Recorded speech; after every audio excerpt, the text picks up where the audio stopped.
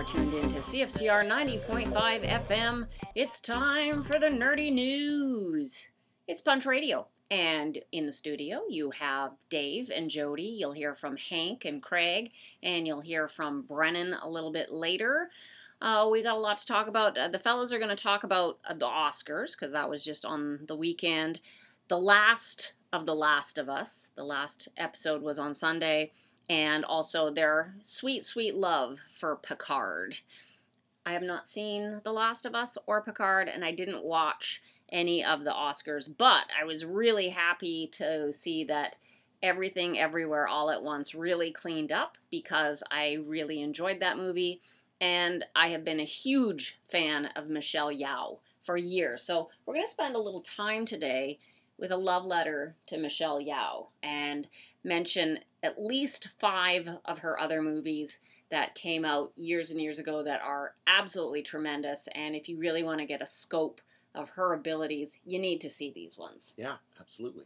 So we discovered Michelle back in, I guess it would have been like 1993-ish. Yeah.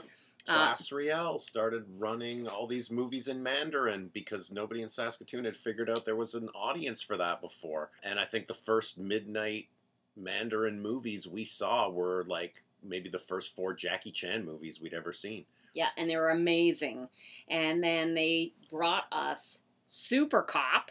This is directed by Stanley Tong. It's written by Edward Tang, and it is amazing. So it's Jackie Chan, Michelle Yeoh, and Maggie Cheung is in this as well. And did she have a different name back then? She was Michelle Kwan when we watched her in the 90s, right? In some things, yeah. But she did go by Michelle Yeoh through most things that we know her in. Basically, Jackie Chan is an unconventional crime fighter. Well, you can say that again. And Michelle Yeoh is like a leader in like the Red Army. And there's, a bad guy to catch, and together they catch him. But the chemistry between those two is amazing. And the action sequences, I was absolutely stunned when I discovered her, and I couldn't believe that she wasn't a martial artist, because she executes everything so well.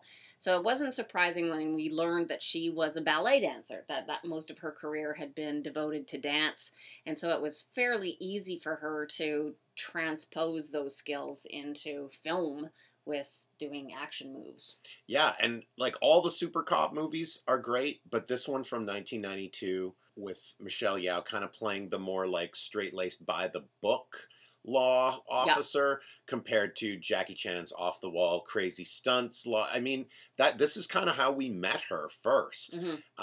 And she was good as an actor, but she was even better as a performer and, kind of going beat for beat with Jackie with all the stunts and stuff like that. But she was a presence. There was no question about it. And beautiful and just, stunning on the screen. The next year, she did a movie that we have watched, I would say, over 100 times. Yeah, maybe. This is Tai Chi Master, and it is directed by Wu Ping Yang, and it has Jet Li in it, and basically it's the story of these 2 monks, and they are in training from a young age, and they get kicked out because of fighting, and so they have to go out into the world. One turns bad, and one turns good, so you've got the evil army, basically, and then you've got these rebels that are trying to, do right for all the peasants, and Michelle is affiliated, of course, with the good guys, but her performance in this is, it could have been played just for comic effect, or just as, another little side plot, but it's amazing, it's heart-wrenching. This was, for one thing, seeing her at this time 2 years in a row, starring in a Jackie Chan movie and then starring in a Jet Li movie, that kind of made her a bigger star than both of them to us, because, Jackie and Jet were the biggest names in Kung Fu cinema at that time, and here she was getting a starring role with both of them, because it was unfathomable that they would ever do a movie with each other. Right. So it was almost like she was this link between the 2 greats that became greater herself. And in Tai Chi Master, she does a lot more martial arts than stunts, But like you said, this is where you start to get to see how, like, she's going to be a really good actor. Yeah, she is a great actor in this one. She also did that same year Heroic Trio, which is like girls kicking butt. Yeah. And it's lighter and Michelle it's Yeoh, Maggie Chung, and I can't remember who the third member of the Heroic Trio was, but that's probably because she was less heroic. Because everybody was less heroic than Michelle Yeoh, yeah, who sort of stole this movie, even though it's not very good. But at the time, it was a big deal. it was. I would go back and watch that again. I would too. And we haven't seen it too many times. But another one that came out the following year, we've watched many, many times, and that is Wing Chun. I'm going to put the call out to Shaky Wilson. Please return my VHS copy of Wing Chun. This is directed by Wu Ping Yen, and in this one has Donnie Yen in it. And it's kind of Shakespearean, actually. It's about these three sisters, and they have a like soybean shop. Yeah, they make and sell tofu. They make and sell tofu, and they give refuge to this beautiful girl who, you know, all the men come and buy their soy because she's so pretty. And Michelle is kind of a spinster-ish, but she's holding a candle for someone, and so that little romance gets brewed, and it's charming. It's a really nice movie, and it does have some really good kung fu in it. Yeah, and the spinster role of her, you know, at this phase of her career, starting to get cast as like the slightly older woman in the cast of women, sort of sets the table for what she was going to play in Crouching Tiger, Hidden Dragon, where she's kind of like the ultimate carry a torch spinster character. Yes. So that came out in the year 2000, directed by Ang Lee. It's incredible. I love this movie. It is one of the most beautifully cinematic movies. Sure, the wires are a little distracting, and you have to just absorb and take it. You have to just drop your attitude about the wires and the stunts and appreciate it as like an artistic action movie, if you can do that. And you know, then other movies like Hero and House of Flying Daggers would sort of follow in the path of that. And I guess this style of kung fu is sometimes called wuxia. And if you love it, you love it. And if it's silly to you, you probably aren't going to be able to appreciate on the same nerdy level. But that's the way it goes. Yeah, the storylines are great. All of the performances are absolutely boggling. They're so good. And it all comes together beautifully. Beautifully shot, beautifully written, beautifully performed. It is one of my favorite kung fu movies. And it's more where the action is more like dance. So you can really see why Michelle Yeoh would be perfect for it. Yeah, that's a good way to put it. And I think the storytelling style, a lot of people who are really big anime fans, maybe even bigger than we are, that haven't seen Crouching Tiger, Hidden Dragon, it's got an anime sensibility, kind of based in reality, but sort of there are fantastical things that can happen. Yes, true.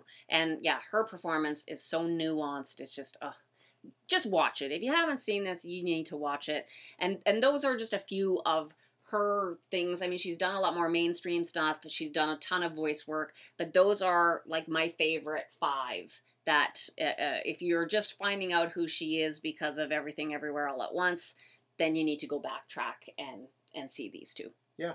Awesome. Yeah, good suggestions. Okay, well, we're going to throw things over to Hank and Craig, and they're going to talk about the Oscars and The Last of Us, like I said, and a little bit of Picard, and then we'll hear from Brennan, and then we'll have time for just a couple of comics. So take it away, fellas. Hey, everybody, it's Craig Silliphant on Punch Radio on CFCR 90.5 FM. And I am joined, as always, by my good buddy, Hank Cruz. Yeah. So why don't we quickly touch on I know like we're recording this a few days early, so by the time it airs, people are probably over it by now, but any quick thoughts and impressions about the Oscars? Oh, I'll tell you my thoughts and impressions. One, every year, my sister and I compete against each other. Every year she wins, regardless if she sees every movie. If she sees 0 movies, it doesn't matter. So this year I got 16 out of 23. She got 19 out of 23. Right. So beats me by 3. Now, one of them, I did take a risk because I picked a different original screenplay. So I went for Banshees, where of course she went with it. She's like, original is in the title. What's more original than the Everything Everywhere All at Once movie? Like, really? And I went, but this is the only category where they might give something to Banshees to go, hey, way to go, because the rest of the categories they really couldn't, you know? When I went, this is the one. No, and then a couple of the other categories in this there too. But I got most of the major ones right. But yeah, that screenplay one really took me down there. So I just think another year of losing. Yeah. Your thinking was correct though. I didn't choose that one. I think I got that category, but I did have that thought like, oh, this would be a great place to reward Banshees when you can't do it anywhere else. I actually lost points on Best Actress because I went with Angela Bassett, who had been favored to win. No, And then I it kind of got you became there. a 50-50 race between the two. And it's funny, before the Oscars, I said to my wife, like, I feel like there's a couple of these categories that could go either way. And I feel like I should vote with my heart on those instead and change my answers before the show starts. And she was like, well, do whatever you want. But she was like, just you're second guessing it too much. Just stick to your original thoughts. So she obviously psyched me out there. So there was that category. I was going to put Michelle Yeoh because I was like, you know what? I want Michelle Yeoh to win. But I stuck with Bassett instead. And then in the Best Actor category, I had put Austin Green. Is that his name? The Elvis guy? Butler. Austin Butler. Austin Butler. I don't know where Green. I think I'm thinking of Brian Austin Green. Beverly Hills 90210. Austin Butler I chose because he was like the odds-on favorite to win through most of this campaign. But then I was like, I really wish it could be Brendan Fraser, but I don't want to lose a point over my heart. So, and then obviously I lost that one too. So I will say, whenever that happens though, I am super happy to get those ones wrong because it means like, oh, the person I wanted to see win actually won. So my mother-in-law, I will tell you, does the same thing. And so this year she admitted a little way in that all she'd done was copied the LA Times answers. There you go. But she tied with me too. I also had 16. So I think I had my fatal flaw was those two acting. I remember the years when I used to pick all of them, the ones that I thought should win. Right. And then I would always lose because I'm like, well, no, it's all the campaign. And we've talked about it before. Like the whole thing's a joke anyway. But yeah, it's a farce. But I try to think like an Oscar voter now. Still got 16. I'm like, Yeah, and it was a tough year, I'll say. Nice to hear that the telecast numbers went up by about 12% from last year. What did you overall quickly just think of the it was night? I like that with the time change, it was done a little bit earlier. So I like that part, that instead of 11, it was done around 10 something, I think, right? So yeah, which I didn't like because I took the next day off to just revel in it, and it started so early, and so my kids were still around before bedtime. but that generally I would normally like that.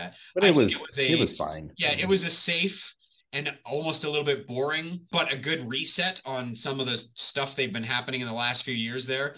I like that they had all the technical categories back. All the categories back. It did feel like it was a night to celebrate the movies and the technical and acting and the achievements of the movies and stuff, and not necessarily just fill it with a bunch of skits to try and bring in the Gen Z or whoever, you know what I mean? So I'm fine if it becomes a little less popular. And I think the Oscars are taking flack for that when it's really is it the Oscars that are losing relevance, or is it the movies in general that are losing a bit of relevance? You know what I mean? So, and I think the Oscars numbers are just a reflection of that. But overall, I enjoyed it. It was okay. Yeah. Do you know what else came out on Sunday night that everybody watched after the Oscars? The Last of Us season finale. Yes. Did you watch it? I did. I watched it the following day, actually. I went to bed after the Oscars, but I watched it the next day. I think they covered a lot of ground in 45 minutes. Oh, yeah.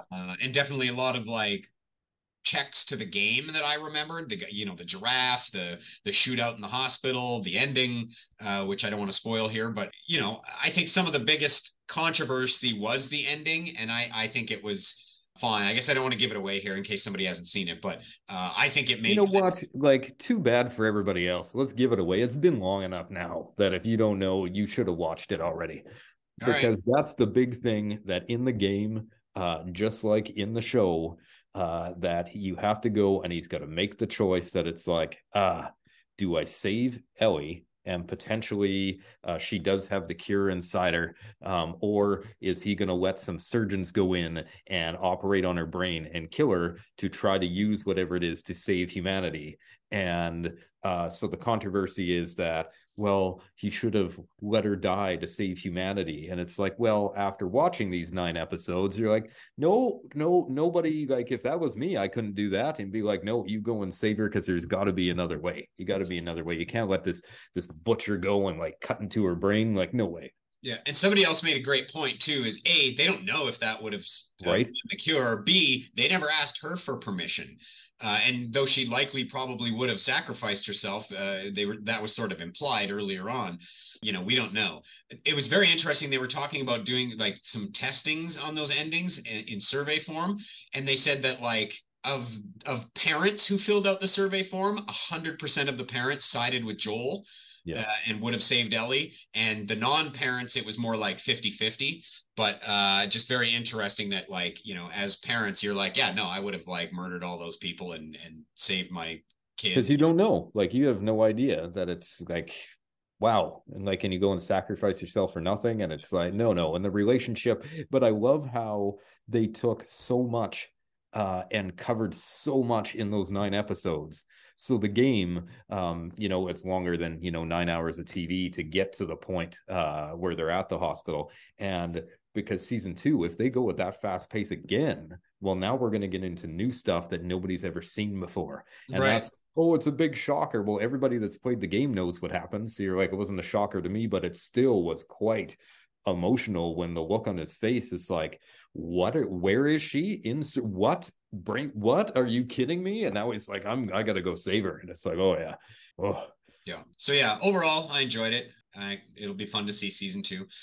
So we got a couple minutes left. Let's talk about Picard. Please. Yes. I have been enjoying this season, obviously a lot more than previous seasons. The previous seasons were pretty like spotty. The one thing I would say is, I love that they're bringing back the Next Generation crew and everything, but the idea that they're trying to riff on a lot, especially Wrath of Khan, and sometimes they're overdoing it, where it's just like, okay, I get it. Like, this is the nebula from the Wrath of Khan. This is the fathers and sons thing. Like, they're leaning too hard into it, too obviously, instead of sort of like thematically stealing a few things, but telling their own story, so far at least. But that said, I have been enjoying it. What do you think so far? You watch your filthy mouth. This is the best thing that's ever happened to television. The best thing. I honestly, season 1 I thought was okay. Season 2 was a joke. That I don't know what happened there, but this season, it's everything that I want, and it is honestly right now the only show that I get excited about watching. So like Thursday night, my daughter and I are like, oh, we got to watch this. And it's just so good. And just seeing like when Worf came on and said his whole speech about like, it's like just so cool. And then it gives me hope that when I'm 70 something like Riker, or I'm 80 something like Picard, maybe I'll still be able to go out and, travel the universe and kick some ass. Hey, you never know what'll happen. We got a few years. Maybe they'll invent some kind of crazy space travel between now and then. So we'll keep tabs on that show a little bit, because I agree. I'm enjoying it. I'm hugely enjoying seeing those characters all back together, or at least the ones that have shown up so far, and especially Picard and Riker together. And then even throwing in people like Seven of Nine and new characters like Geordi LaForge's daughter and things like that. So yeah, it's really fun. But that's our time for this week. So we're going to throw back to Jody and everybody else. So we'll talk to you next week, and keep watching good stuff. Woo! Woo! Hello, Punch listeners. It is Brennan here once again to give you some suggestions on things to help change your life. That's right. We're not just giving you suggestions on things to watch and read and enjoy. If anything, we're helping change your quality of life. And I think today I have something that will help in that manner. So the Oscars have just ended, and we've celebrated the best movies of the year. I'm sure that Craig and Hank are going to spend a whole bunch of time talking about it, so I'm not going to worry about that. But today, I want to talk about the double feature. That's right, something that used to be part of American cinema for decades, the double feature. Now, before binge watching, before we had all our apps and our Netflix and all those type of things, where you would just sit at home and watch everything you'd want for hours and hours on end, we had the double feature. It started back in the 1930s, and it was a way of trying to bring back people to the theater. Because of the Great Depression, people had less money, so theaters decided if they had 2 features, they could bring more people in. So they would have a commercial, a short film, the newsreels, the B movie, which was a lesser-known movie, and then another short reel, and then the A movie. And this was actually happened for decades, up until the 60s, when they began to do more of a double bill. So they'd have 2 bigger motion pictures, and eventually it became one. It's actually quite interesting if you actually look into the history. I don't want to talk about all that, but at one point, you could go to movie theater, watch 2 movies, and enjoy several hours of entertainment. Fast forward to Saskatoon. Place Rail Theatre back in the day used to do movie marathons. That's right. They would do an entire week sometimes of shows, and they would have a science fiction day, a Hong Kong action movie day, a crime day, all right? I remember seeing Drunken Master 2 by Jackie Chan at midnight, and it was life-changing. Now, if you want to do a double feature, or perhaps even a triple feature, you have to do it on your own. You have to be a bit more careful. You have to check out the times and pick the shows that you want to see. And that's exactly what I did. Last weekend, a friend of mine and I that we hadn't seen for a long time, we used to always make our own double features back when we had, like Cheap Tuesdays and Rainbow Cinemas and things.